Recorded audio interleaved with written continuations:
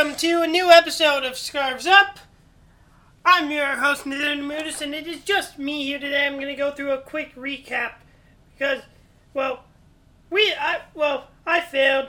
David Moodis failed. Timing didn't work out, even though we had the longest break ever, a ridiculous long break. I don't understand why we have these in the MLS playoffs, but because of work and vacation plans, time to podcast isn't good, and we won't be able to podcast before this first Western Conference Championship game. So I'm going to go through what we've missed pretty fast and our different thoughts of what we saw. So, Vancouver, 2 legs. First leg, boring. Second leg, we knock off Vancouver. Pretty fun game.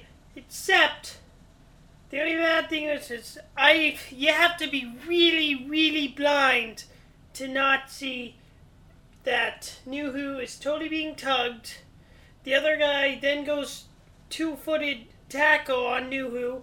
I have no idea how this is not a penalty. He goes to VAR. He shakes his head.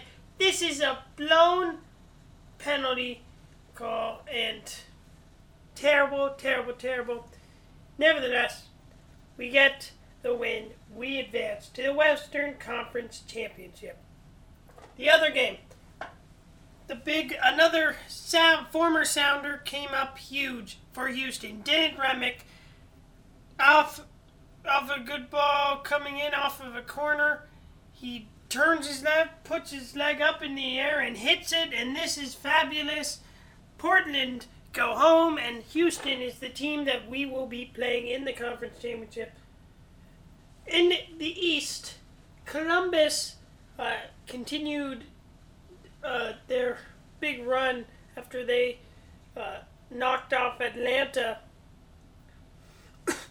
in a penalty shootout, which I did not see coming. I didn't actually see Columbus making it this far, but with hashtag Save the Crew, they're on fire. They're playing super well, and they're looking hard to beat right now. So they managed to take on and beat New York City FC. The New York City FC got 2 own goals. Columbus had 2 own goals. One of their defenders, I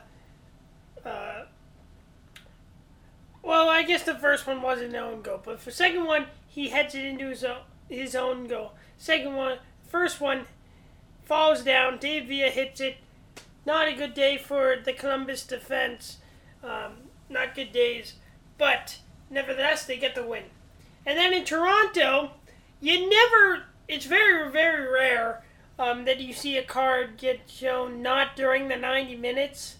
And we got 2 in the tunnel. Sasa Klestin and Josie Altidore shown red cards, saying Sasa Klestin was grabbing Josie Altidore's neck. Josie Altidore was saying he was trying to protect himself. Like, that was what Toronto is saying. They say that it's okay how Josie Altidore reacted because Sasa Klestin was physically hurting him.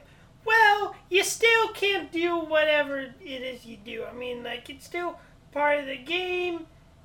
They could get someone else to help. I can kind of see if it wasn't soccer, but this is how the rules go. I'm not surprised that nothing has changed. So, big loss for Joe that Toronto won't have him. But then they also won't have Giovinco because he yelled at the ref a lot. I'm actually happy a lot that this got called for 2 reasons. 1, don't really like Toronto, and 2, referees rarely call arguing. And Giovinco did this so much throughout the game. Chris Penzo was just like, I've had enough, you're going in the book. And then I don't understand why Victor Vasquez, nothing happened to him after he really touched Chris Penzo. Another thing that's not called that much, touching the referee. You can't do that. You could get a red card. I think he should get suspended. But maybe without Giovinco and Altidore is bad enough. Anyway, with the form that Columbus is in and Toronto missing them, I think Columbus will win like 3-0 at home. That'll be enough that Toronto won't be able to do, and Columbus will be hosting MLS Cup, which the Sounders will be going to in Columbus. But at this stage, even if Columbus lose, I think they're still getting to the Cup. I don't think there's any chance they're moving to Austin. Now, if we look on the international stage during this break, well, we've seen a lot of weird scores. We saw Italy miss the World Cup. We saw the U.S. play the first game since they knew that they weren't going to the World Cup, where they drew 1-1 against Portugal. A horrible keeper error. They should have won. I mean, when you play keeper as a kid, the thing that you are taught is get your body behind the ball, keep your hands together. It goes through his legs. It's on the ground. It really couldn't be simpler. He just has to have his legs behind, and he'll block it if his hands don't catch the ball. Terrible off. If you haven't seen that replay, you have to look it up. But anyway, a good performance from the U.S. and this is what our team's going to look like. 4 years, that could be good. There's also some rumors going around that there might be a tournament of teams who didn't make the World Cup that would happen maybe in the U.S. Now, this, people would say they're going to make money that way. But this is just stupid. You miss the World Cup, you get invited to play in a loser tournament. I mean, all the teams are going to be... Maybe the U.S. might be like, yay, we get to play, but the rest of the world's going to be like, who wants to play in that? I'm not going to that. It's a stupid idea. I hope it does not happen.